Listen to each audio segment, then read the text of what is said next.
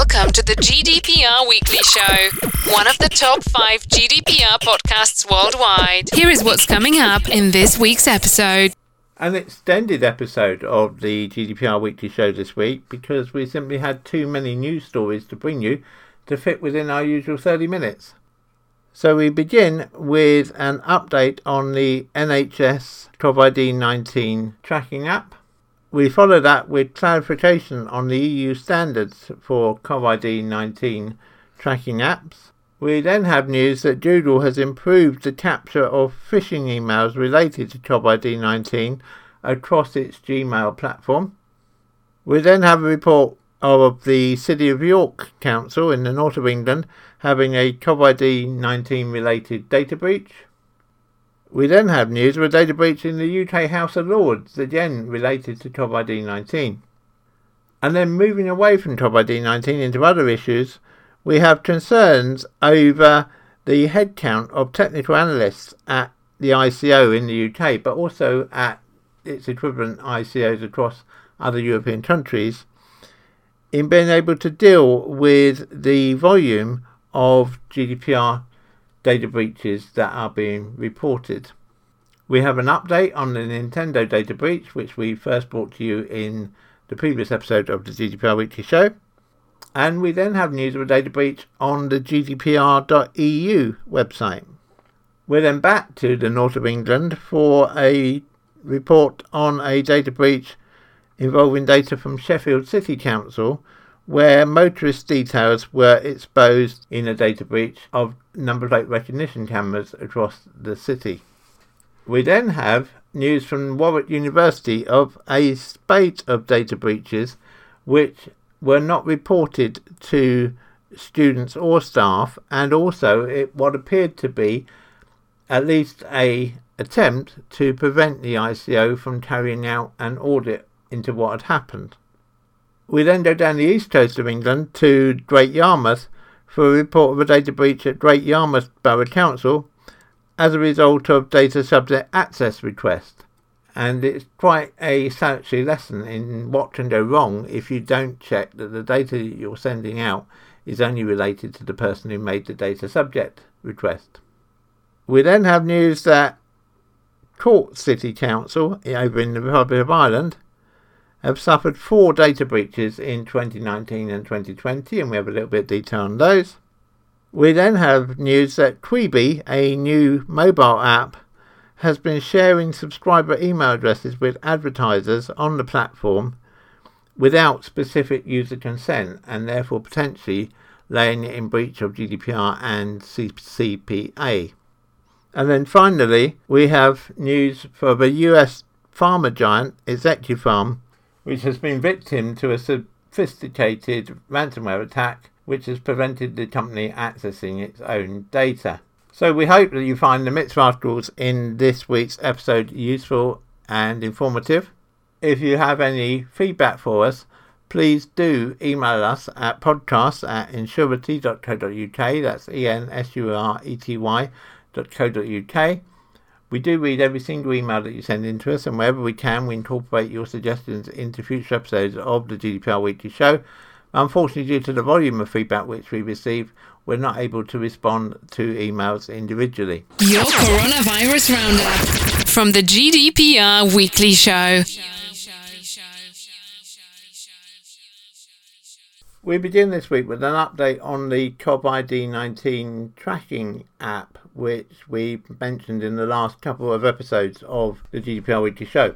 Last week we mentioned that it was likely that the Department for Health, together with the NHS, were going to go for a solution produced by Apple and Google, which has been adopted by a good number of countries worldwide now.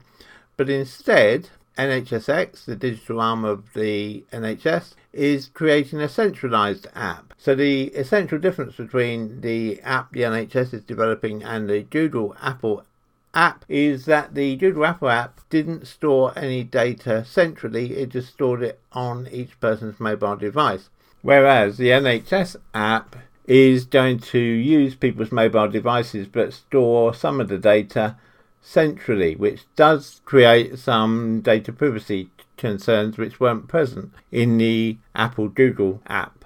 But nonetheless, that's the decision that's been made, and NHS officials hope their app will provide a better insight into the spread of COVID-19 and help flatten the curve of coronavirus infections. And of course, it's this flattening of the curve which has been the objective all along and part of the reason for the lockdown in the UK and other places worldwide, but talking principally here about the UK. So as I said, the idea of using a centralised data store does provide some, or present some, privacy implications. And people are also a bit worried because it could provide the blueprint for unethical mass surveillance once the pandemic ends. Because if you remember with the Apple Google app, the whole plus of it, if you like, was that when the pandemic was over and people could just delete the app, then of course all their data would just be lost as well. People wouldn't be able to track where they'd been. Whereas with the new NHS app, even if you delete the app, the data you supplied about where you've been will still be on the central server, and so doubtless there will be a call for a really firm undertaking from the government that data will be deleted from that centralised server as soon as the pandemic is over. So the way the NHS app is going to work is very similar to the Google Apple app. It's still detecting whose mobile phones are near to you by Bluetooth, but the difference is that as well as storing the information locally on your phone, it's also going to send some data to a central store. Now the NHS are saying that that data at that point will be anonymised so that the central store won't actually know who the data's come from. It's just building up a more collective picture, and it will only be the data on your phone which will be used to actually alert other people who've been close to you if you're now diagnosed with COVID-19. But the NHS is, perhaps unsurprisingly, facing questions as to why it's gone this way to develop its own app when Google and Apple are developing an app which lots of other countries are using. We didn't really get an answer to that when we posed it to NHS Digital, but what they did say was that the data will only ever be used for NHS care management, evaluation and research. Users will always be able to delete the app and all associated data whenever they want, and that the NHS will always comply with the law around the use of the data, including the Data Protection Act 2018 and GDPR, and that the NHS will explain fully how they intend to use it. They said we'll be totally open and transparent about your choices in the app and what they mean. If we make any changes to how the app works over time, we will explain in plain English why those changes were made and what it means for you. Your privacy is crucial to the NHS, and so while these are unusual times, we're acutely aware of our obligations to you. The security and privacy issues have been sized up and balanced against potential public health benefits, and the officials in charge of the UK's coronavirus response deem the centralised app to be a necessary step. The health gains they expect to come from data analysis could save lives, and this, in the eyes of the NHS health officials, outweighs any privacy quandary. A centralised app run by the NHS with expert assistance may provide invaluable insight into how COVID-19 is spread. One of the epidemiologists advising the NHS, Professor Christopher Fraser, said one of the advantages is that it is easier to audit the system and adapt it more quickly as scientific evidence accumulates. The principal aim is to give notifications to people who are most at risk of having got infected and not from people who are much lower risk. It's probably easier to do that with a centralised system. The NHS app is planned to be rolled out in the next 2 to 3 weeks, and the government announced today that the first area to try out the app is probably going to be the Isle of Wight and possibly the Western Isles off the coast of Scotland. The idea being that because they are, in a way, self-contained communities, then it's perhaps easier to judge the effect that the reducing lockdown has, and therefore also how well the app is working in collecting the data. It will of course wait to be seen just how many people actually download the app and activate it, but given that the public have responded well to government requests so far in terms of the lockdown and behaviour, it's hoped that a good number of smartphone users will download the app, and the NHS Digital say that they estimate that at least 60% of the population with a smartphone will download and use the app. and they believe that this will give us crucial information in fighting the virus, which of course everyone wants to do. Doubtless there will be more information on the app being released very soon, so if we have that before next week's GDPR Weekly Show, we will of course bring it to you then. Otherwise, we'll bring it to you in the next available episode of the GDPR Weekly Show. This is an important coronavirus update. Stay home. Protect our NHS. While we're on the subject of COVID-19 tracking apps, it might be perhaps just revising on the requirements set out by the European Commission when it issued its guidance on apps supporting the fight against COVID-19 pandemic in relation to data protection. And the aim of this guidance is to ensure that all apps across Europe offer a similar level of functionality. And while the guidance is not mandatory, it does identify useful guiding principles, and those are that the installation of the app on a device should be voluntary, and there should be no negative consequences for individuals who choose not to use the app, that different app functionality should not be bundled so that an individual can provide his or her consent to each function separately, that if proximity data is used, such data should be stored on an individual's device, referred to by the Commission as decentralised processing. If the data is shared with a central location, i.e. a health authority, it should be shared only after confirmation that the user is infected with COVID-19 and only if the user consents to sharing that data. And I think it's going to be crucial that the new app from NHS Digital offers that choice. So it'd be interesting to see what is in the app once we actually get to have a copy of the app to play with. They also say that the app should be automatically deactivated when the pandemic is declared under control. Deactivation should not depend on deinstallation by the user. The Commission suggests that for determining proximity and close contacts, Bluetooth data is more advisable than GPS or cellular location data, as location information is not necessary for the purpose of contact tracing functionalities. And what they're saying there is that yes, the app needs to let other people who've been near you know that they've been near you, but it doesn't need to identify where, because the whole aim of this is it won't identify an individual, so that there's no chance of anybody becoming vigilantes or vendettas against someone who they believe has given them COVID-19 or one of their relatives COVID-19. So hence, whilst we want to know who someone's been in contact with, it shouldn't be any more than the fact you have been in contact with them, not where or when you were in contact with them.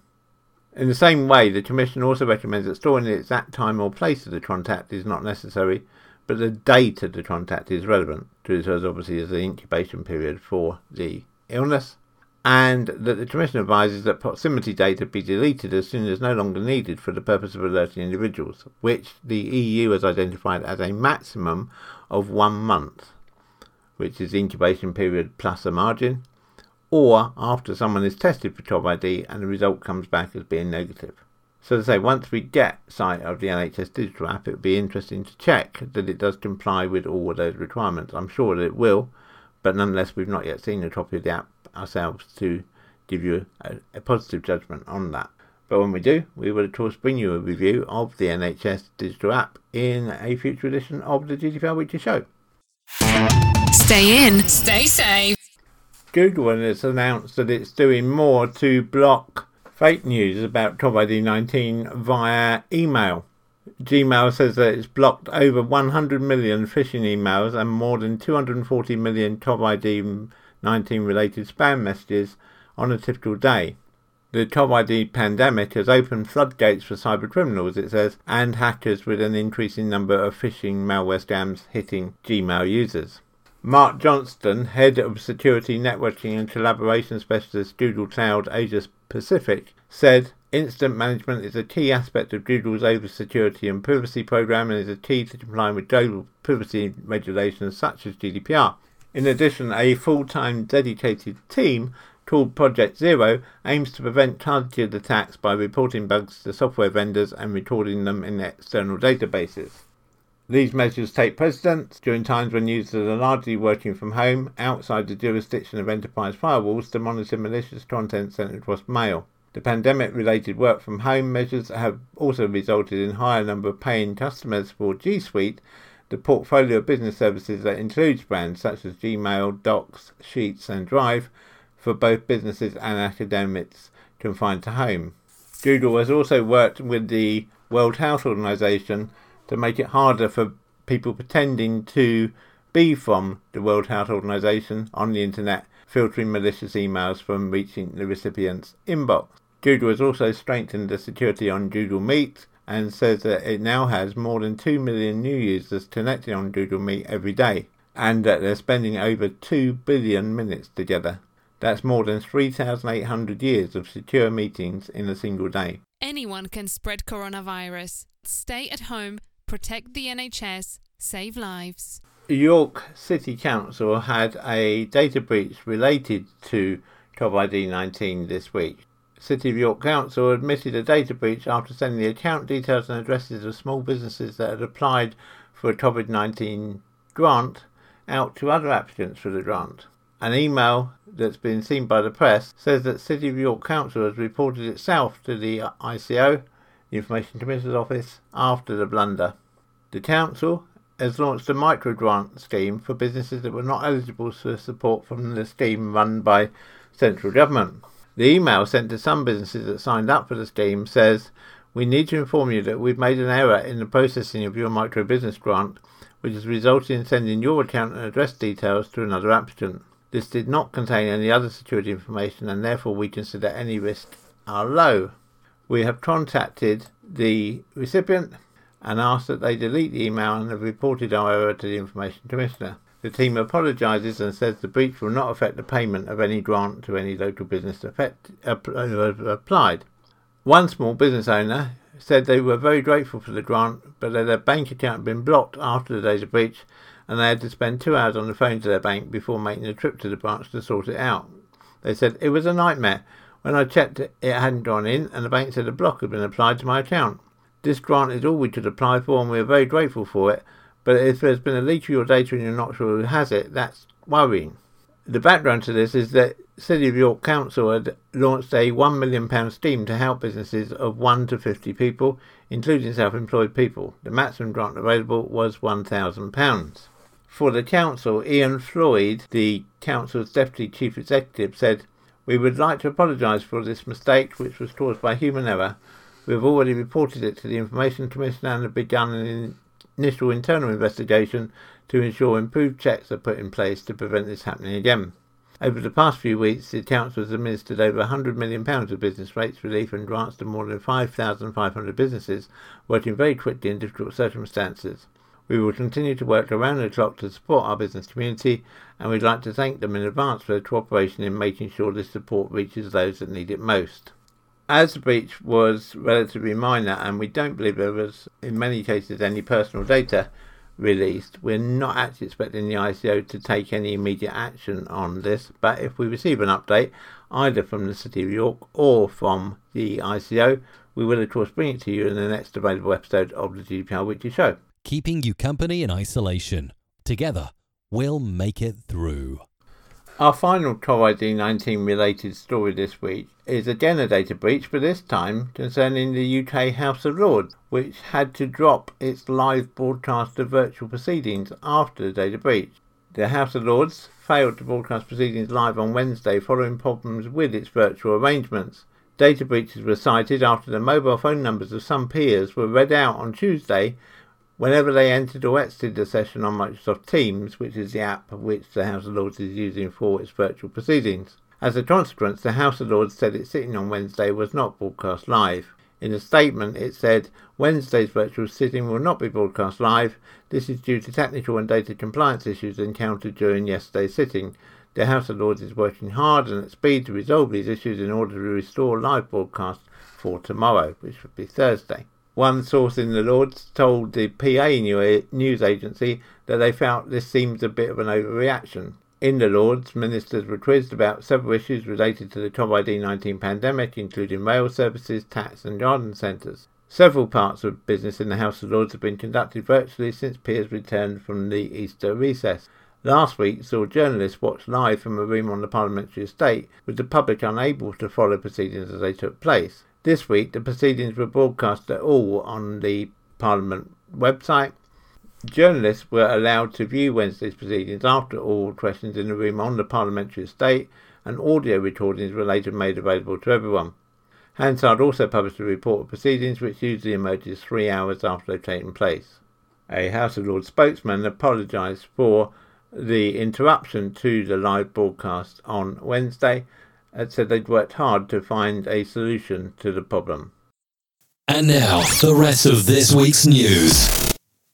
There have been a number of concerns raised by people within the GDPR space about whether the various ICOs across Europe actually have enough technical staff working on investigating reported data breaches. And this has been investigated in a study which singled out the UK ICO for dedicating only 3% of its 680 staff to technical aspects of privacy. And there is a feeling that possibly, particularly with the increase in cases of data breaches, which are inevitable now with many people from across the whole of Europe working at home because of the COVID-19 situation, that understaffed data regulators are actually putting GDPR at the risk of collapse. Because only 5 out of Europe's 28 data protection authorities have more than 10 specialists examining the tech industry, which means they don't have the capacity to probe potential violations by the biggest companies.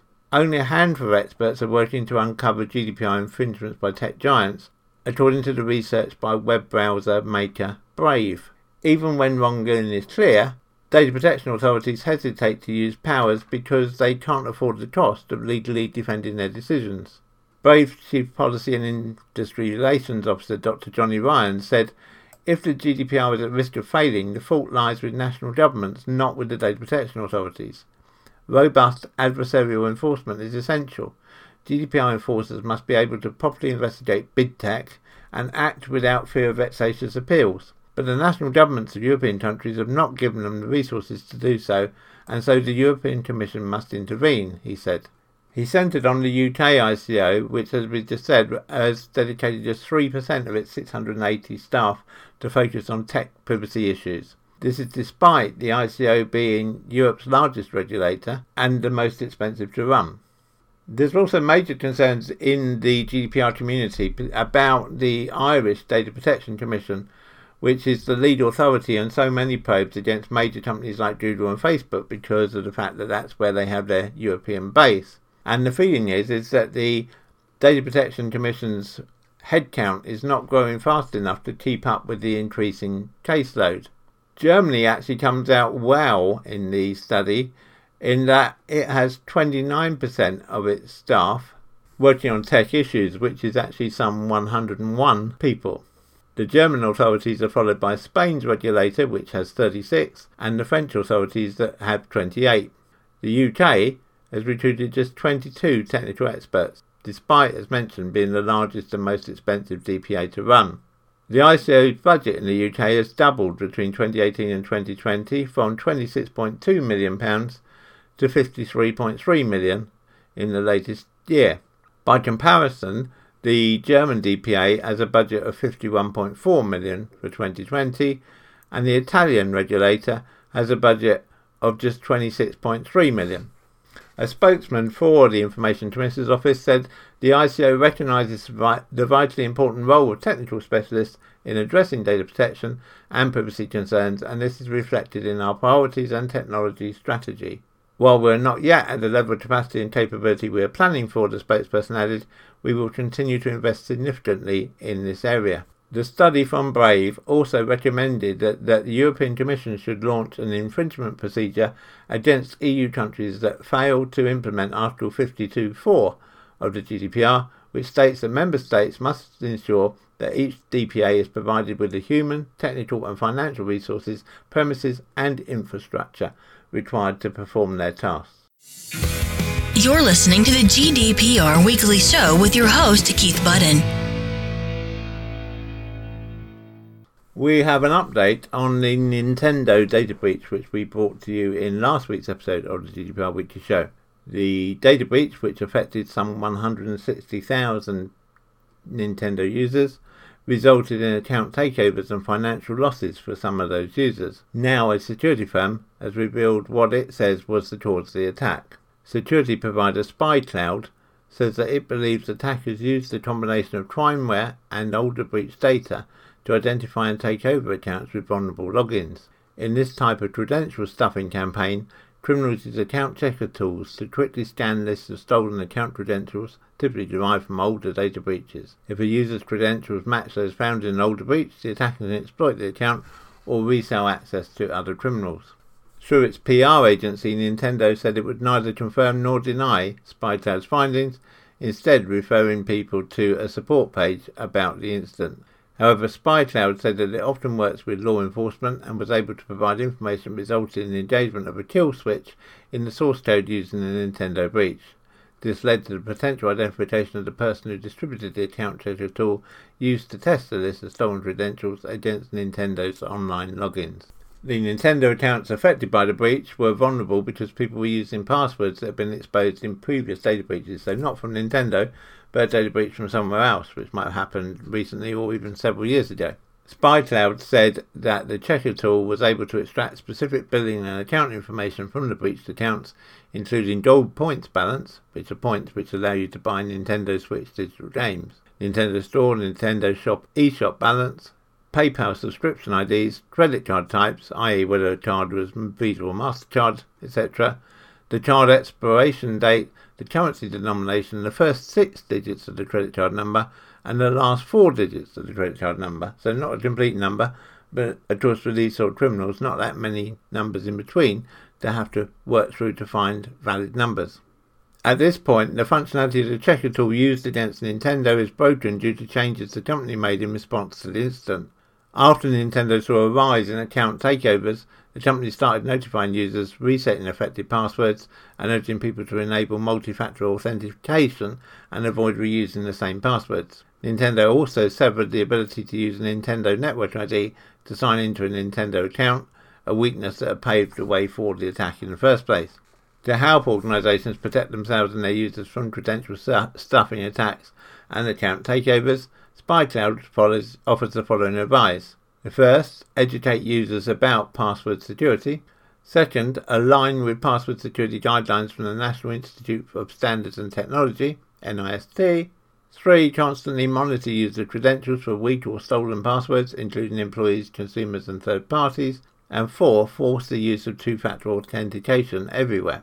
Of course, users also need to take responsibility, and so we would issue the following recommendations, which are to create a unique password for every online account that you have, to choose long, strong passwords. If you want, use a secure password manager to keep track of your passwords, and enable multi-factor authentication wherever possible. And we would always strongly recommend the use of two-factor authentication wherever it can be used. If we receive any further updates from Nintendo about this data breach, we will of course bring it to you in a future episode of the GDPR Weekly Show. The website gdpr.eu, which is an advice site for organisations on how to comply with GDPR, itself suffered a data breach this week. The data breach exposed MySQL database settings, including passwords, to anyone on the internet. The gdpr.eu website is operated by Proton Technologies AG, the company behind the end-to-end encrypted email service ProtonMail. While GDPR.eu is not an official EU Commission site, it is partly co-funded by the Horizon 2020 framework programme of the European Union, and so is an EU research and innovation programme. The issue was easily found and quickly fixed, so result all round, said Vangelis Dikas and Joe Durbin, researchers with Pentest Partners, in a Monday posting. However, the irony of an EU-funded website about GDPR having security issues isn't lost on us, they said. Dikas and Durbin said the issue stemmed from the website's Git folder being readable by anyone online. This is a known problem due to the lack of proper configuration, and one that's been around for years, they said. Many web developers use the open source Git tool to build their pages, as Git tracks all changes made to files in the project. The tool builds this history over time in the standard Git information repository folder. However, if the Git folder is not secured properly, the file is word readable on the public internet, and even occasionally indexed by Google. Access to the Git folder could lay bare source code, server access keys, database passwords, hosted files, encryption, salt keys, and more.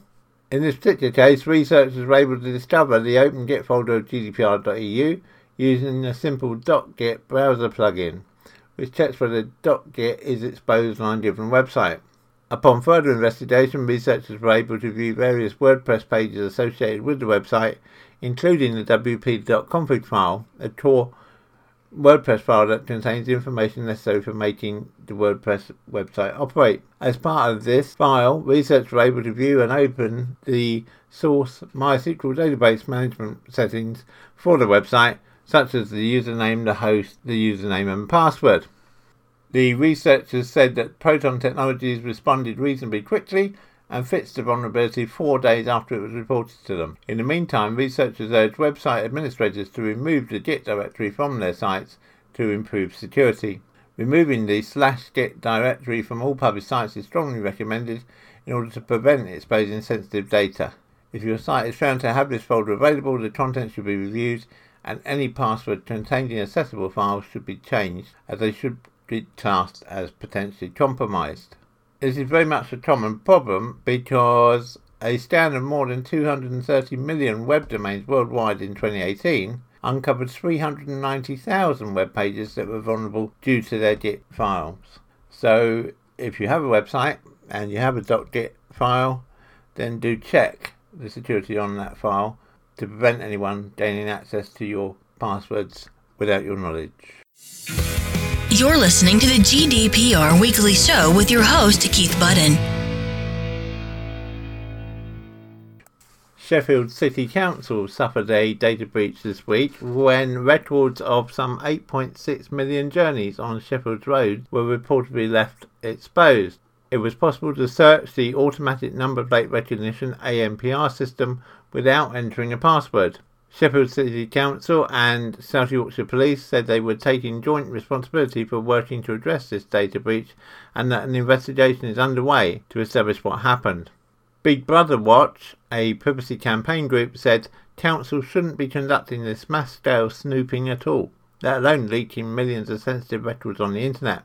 The incompetent management of this appalling mass surveillance system means the council will have no idea who has had access to the data, when, how, why or what they might do with it. Detailed journey records of thousands of people could be exploited by criminals and pose a particular risk in stalking and harassment contexts. The issue was first reported on the technology website The Register, which said that the ANPR dashboard could be used to reconstruct journeys minute by minute. Tony Porter, the surveillance camera commissioner, said the report of this alleged data breach is both astonishing and worrying. Sheffield City Council have taken action and it is no longer possible to access the data online, and the Information Commissioner's Office, the ICO, has been made aware of the breach. In a statement, the ICO said it would assess the information provided. Both Sheffield City Council and South Yorkshire Police have launched investigations and promised to do everything we can to ensure it won't happen again. In a joint statement, they said it is not an acceptable thing to have occurred. However, it is important to be very clear that, to the best of our knowledge, nobody came to any harm or suffered any detrimental effect as a result of this breach. Last year, it was found that Sheffield Council accidentally sent the contact details of hundreds of people, including a woman who had been raped, in an email about a strip club licence renewal. If we receive any updates from either the ICO or Sheffield City Council about the data breach from the traffic cameras, we will of course bring it to you in a future episode of the GDPR Weekly Show. You've tried the rest and not impressed. Take a chance and try the best. You're listening to the GDPR Weekly Show with your host, Keith Budden. It was revealed by Sky News this week that Warwick University had been hacked and that the data breach had been kept secret from students and staff. The Sky News article said that multiple data breaches had taken place at the Russell Group University, but none of the data breaches had been communicated to the individuals affected. It said that hackers had accessed the University of Warwick's administrative network last year in an attack which had been kept secret from the affected individuals and organisations. The security incident occurred when a staff member installed remote viewing software enabling hackers to steal sensitive personal information on students, staff and even volunteers taking part in research studies. Because cybersecurity protections at the university were so poor, as per the findings of an internal report revealed by Sky News earlier this month, it was impossible for the university to identify what data had been stolen. Several sources have told Sky News that this one was one of multiple data breaches which have taken place at Warwick University, which regularly receives more than £120 million in research grants every year.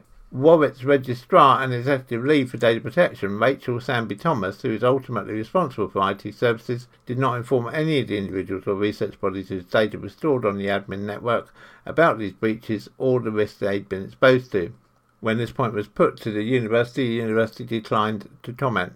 An executive summary of another audit, this time by the Information Commissioner's Office, the ICO, was published in March, providing the first mention of these security risks which either students or staff had heard about. Several sources told Sky News that during the final meeting concluding the ICO's audit, the regulator made what was perceived to be a recommendation that Ms Sandby-Thomas be removed as chair of the university's Data Protection Privacy Group.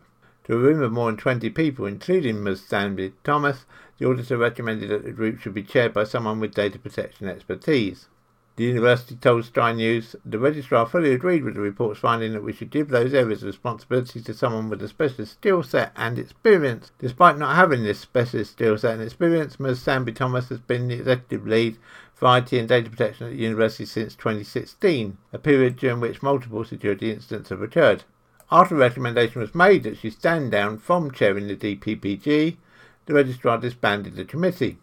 The university confirmed, as previous structures clearly did not deliver all the change and improvements we had sought in this area, it's no surprise that we also sought to change and improve the structure. We have therefore introduced 2 new committees to provide enhanced oversight and advice which bring in a wealth of talent, including one of Europe's leading cyber security professors. A new Chief Information Officer and Digital Officer, who reports directly to the Vice-Chancellor, has also been hired. The university told Sky News, "We have also, unsurprisingly and for the same reasons, made changes to the operational focus of the management and administrative team for that area of work, but all of those staff remain employed by the university." Sky News says it's seen an internal email featuring the registrar joking about the cybersecurity audit, telling staff it was tomato-coloured, and dismissing their potential interest in knowing whether their data was at risk by saying, "If I told you that, I'd have to kill you." In the same email, the registrar acknowledged that she attempted to refuse to allow the ICO to conduct its voluntary audit until she was informed that the alternative to a voluntary audit was a compulsory, less friendly one. A spokesman for the university said the registrar's comments simply confirmed and supported the more formal communication to the staff that there were a number of areas in both our own analysis and the ICO audit that clearly should be red flagged. They also confirmed the ICO's and our own assessment that only the summary audit report should be public, as the publication of the full report could potentially undermine the work to implement its actual recommendations. But the risks to students and staff data, as highlighted by multiple data protection incidents, were not made public as part of the summary audit report. Sources at the university told Sky News they would like the council to hold an independent investigation into the executive lead's handling of these incidents. The university declined to comment on whether the executive would support such an investigation. This potentially seems like quite a major incident at Warwick University, because to have a data breach is one thing, but to then effectively try and block the ICO audit and then to still not tell students and staff that they may have been subject to a data breach just seems incredibly negligent to us. We've not yet had an opportunity to actually review the full audit report ourselves, but once we have, we will doubtless bring you another article on this in a future episode of the GDPR Weekly Show. Great Yarmouth Borough Council have had to apologise over a data breach affecting more than 1,000 businesses after personal information was shared by mistake. Great Yarmouth Borough Council said that the data breach affected some 20% of businesses, but there had been no financial risk to any of the victims. The council revealed that data had been shared with one other unnamed business, which had been sent the information in response to that business's request for details held on its own account. As well as receiving its own information, the enterprise was sent details belonging to 1,147 other companies too. The company had been asked to securely destroy the information it received in error, and affected businesses had been written to alerting them of the risk. The letter warns that a small amount of personal data had been disclosed to other business ratepayers, including names, reference numbers, trading and correspondence addresses. It stressed that no financial information had been revealed. In a statement, Great Yarmouth Borough Council said the council has written to 1,147 businesses, about a fifth of the business rate payers, to inform them that a limited amount of personal information held on their business rates accounts was accidentally released to another business rate payer.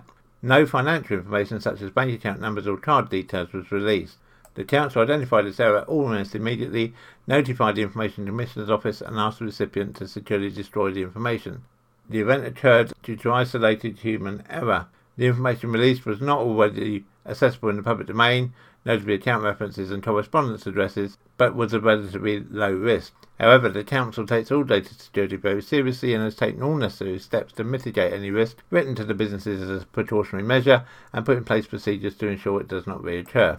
The council said the breach happened as part of a council response to a customer's request for data relating to their own individual business and was not related to any council projects or to the administration of the government's COVID-19 relief grants for businesses.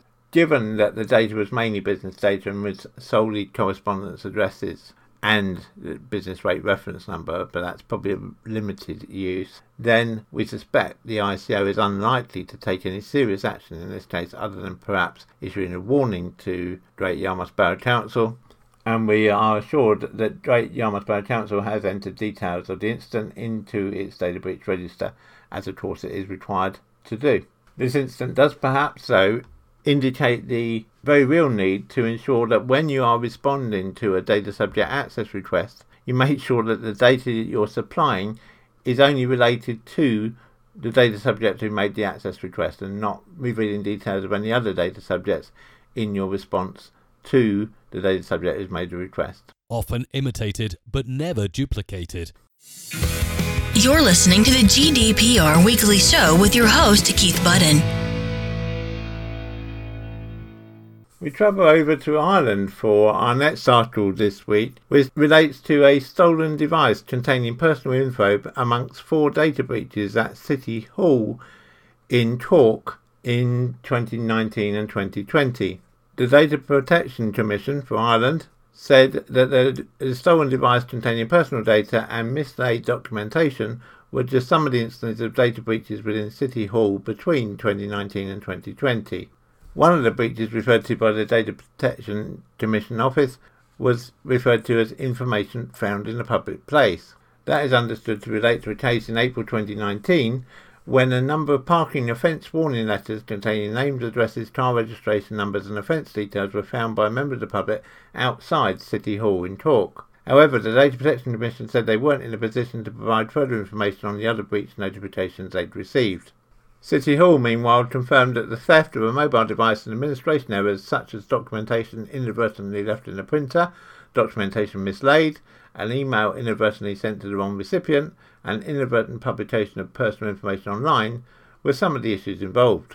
The Data Protection Commission spokesperson said that the Data Protection Commission had received 4 breach notifications from City Council since the beginning of 2019. The breaches notified related to unauthorised disclosure of information due to administrative errors, a device containing personal data that was stolen, and information found in a public place. The spokesperson said, "We've engaged with Cork City Council on all notifications received and understand it has implemented mitigation measures to prevent such incidents reoccurring."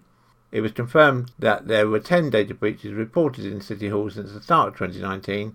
However, most were considered to be low risk, and therefore, although they'd been entered in the City Hall data breach register, had not actually been referred to the Data Privacy Commission. I think that the examples given here, particularly of information being left in a public place, information being left on a printer, emails being sent to the wrong person, are just examples of how easy it is for any organisation to suffer a data breach. And perhaps serve as a timely reminder that, especially now that many places have staff working remotely and therefore perhaps not so easily under the watch of senior management, that they may just need a refresher in how to handle sensitive data so that your organisation isn't one of those that suffers an embarrassing data breach. The mobile app Quibi, which says that it allows you to watch movie quality shows designed for your phone with new episodes every day, which launched in April this year, has found itself subject to non-compliance with GDPR. The issue has arisen because Quibi verifies new users' email addresses and then sends them to multiple third-party advertising and analytics companies, including Google, Facebook and Twitter. When a new user signs up to Quibi, they receive an email with a verification link. Clicking that link appended their address to the URL and sent it in plain text to multiple other companies. Quibi's actions by doing this put it outside of the rules laid down not both in GDPR but also the Californian Consumer Privacy Act, CCPA. In a statement, Quibi said that it fixed the issue the report raised. The moment the issue on our webpage was revealed to our security and engineering team, we fixed it immediately, the company said, adding data protection is essential to Quibi and the security of user information is the highest priority. However, the investigators who dug into the issue said it was unlikely that Quibi were unaware of the issue. Zach Edwards at digital strategy firm Victory Medium said it's an extremely disrespectful decision to purposely leak all new user emails to your advertising partners, and there's almost no way that numerous people at Quibi were not only aware of the plan but helped to architect this user data breach. He went on to say in 2020 no new technology organisation should be launching that with leaks that let all new users informed emails to advertising and analytic companies. Edwards said he had confirmed that email addresses were still being leaked as late as April the 26th this year. Quibi's privacy policy says that users are asked to provide their email addresses when signing up to the service, and in a separate section discloses that it may share personal information with third parties to let them provide services like personalised advertising, ad measurement and verification. And so Quibi are arguing that their privacy policy makes it clear that the data is going to be shared. Our personal view is that in the way it's arranged in the privacy policy, it's not clear enough, and most people reading the privacy policy would probably not realise that simply by verifying their email address, they were agreeing to that email address being shared with all the advertisers on the Quibi platform. As I said, Quibi say they've now fixed the issue, so we wait and see.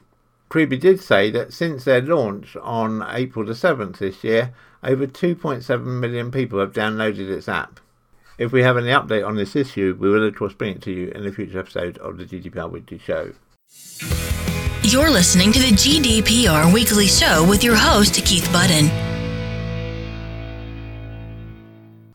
And we finished this week with news that a major US pharmaceutical firm has revealed that ransomware attackers recently encrypted its servers and stole corporate and employee data. Its Ecupharm explained in a breach notification to the Office of the Vermont Attorney General that the incident occurred on March the 13th when unknown individuals deployed ransomware to its IT system and sought payment in return for a decryption key. As part of this incident, Ecupharm employees received phishing emails from the unknown individuals, it said. Upon a thorough investigation, Ecupharm determined that the individuals behind the encryption and the sending of these emails may have accessed and or shared select personal information relating to its Ecupharm personnel, as well as personal information relating to Parexel personnel whose information was stored on its Ecupharm's data network. Parexel is the Massachusetts headquartered parent company of its Ecupharm. Its Ecupharm claimed that the information stolen included social security numbers, taxpayer IDs, driver's license numbers, passport numbers, bank account details, credit card numbers, NI numbers, and beneficiary information. That represents a major haul for any data theft and provides lots of information that could be sold on the dark web and or has been reported published online in an attempt to persuade the firm to pay the original ransom. It is understood that there is no publicly available decryption methods for the ransomware used in this attack, and that pharma companies rich with sensitive research and development represent a highly lucrative target for cyber criminals. Matt Walmsley, EMEA Director at Vectra, said, "Attackers tend to target privileged entities associated with accounts, hosts and services due to the unrestricted access they can provide and to ease replication and propagation. Attackers will maneuver themselves through a network and make that step from a regular user account to a privileged account, which can then give them access to all the data they need in order to finalise their ransomware attack and bribe the victims," he explained. He went on to say, therefore, security teams need to be agile as time is their most precious resource in dealing with ransomware attacks. Early detection and response are key to gaining back control and stopping the attackers in their tracks before they can propagate across the organisation, stealing and denying access to data. And of course this brings back to mind the situation with Travelex, which we reported in previous episodes of the GDPR Weekly Show, where again their data was encrypted and they actually brought down their whole system and effectively ground their company to a halt for quite a period of time. If we receive an update on this from Executive Farm, we will bring it to you in an upcoming episode of the GDPR Weekly Show. So that brings us to the end of this week's episode of the GDPR Weekly Show. I hope you found it useful. I hope you found it entertaining. Please do let me know. Let me have your feedback by sending an email to podcast@ensurety.co.uk. You can find out more about us at Ensurety at www.ensurety.co.uk. And I look forward to speaking to you again, same time, same place, next week. Have a good week, everybody, and remember to keep your data safe. Stay in, stay safe. The GDPR Weekly Show is an Ensurety production. Follow us on Facebook at www.facebook.com/Ensurety.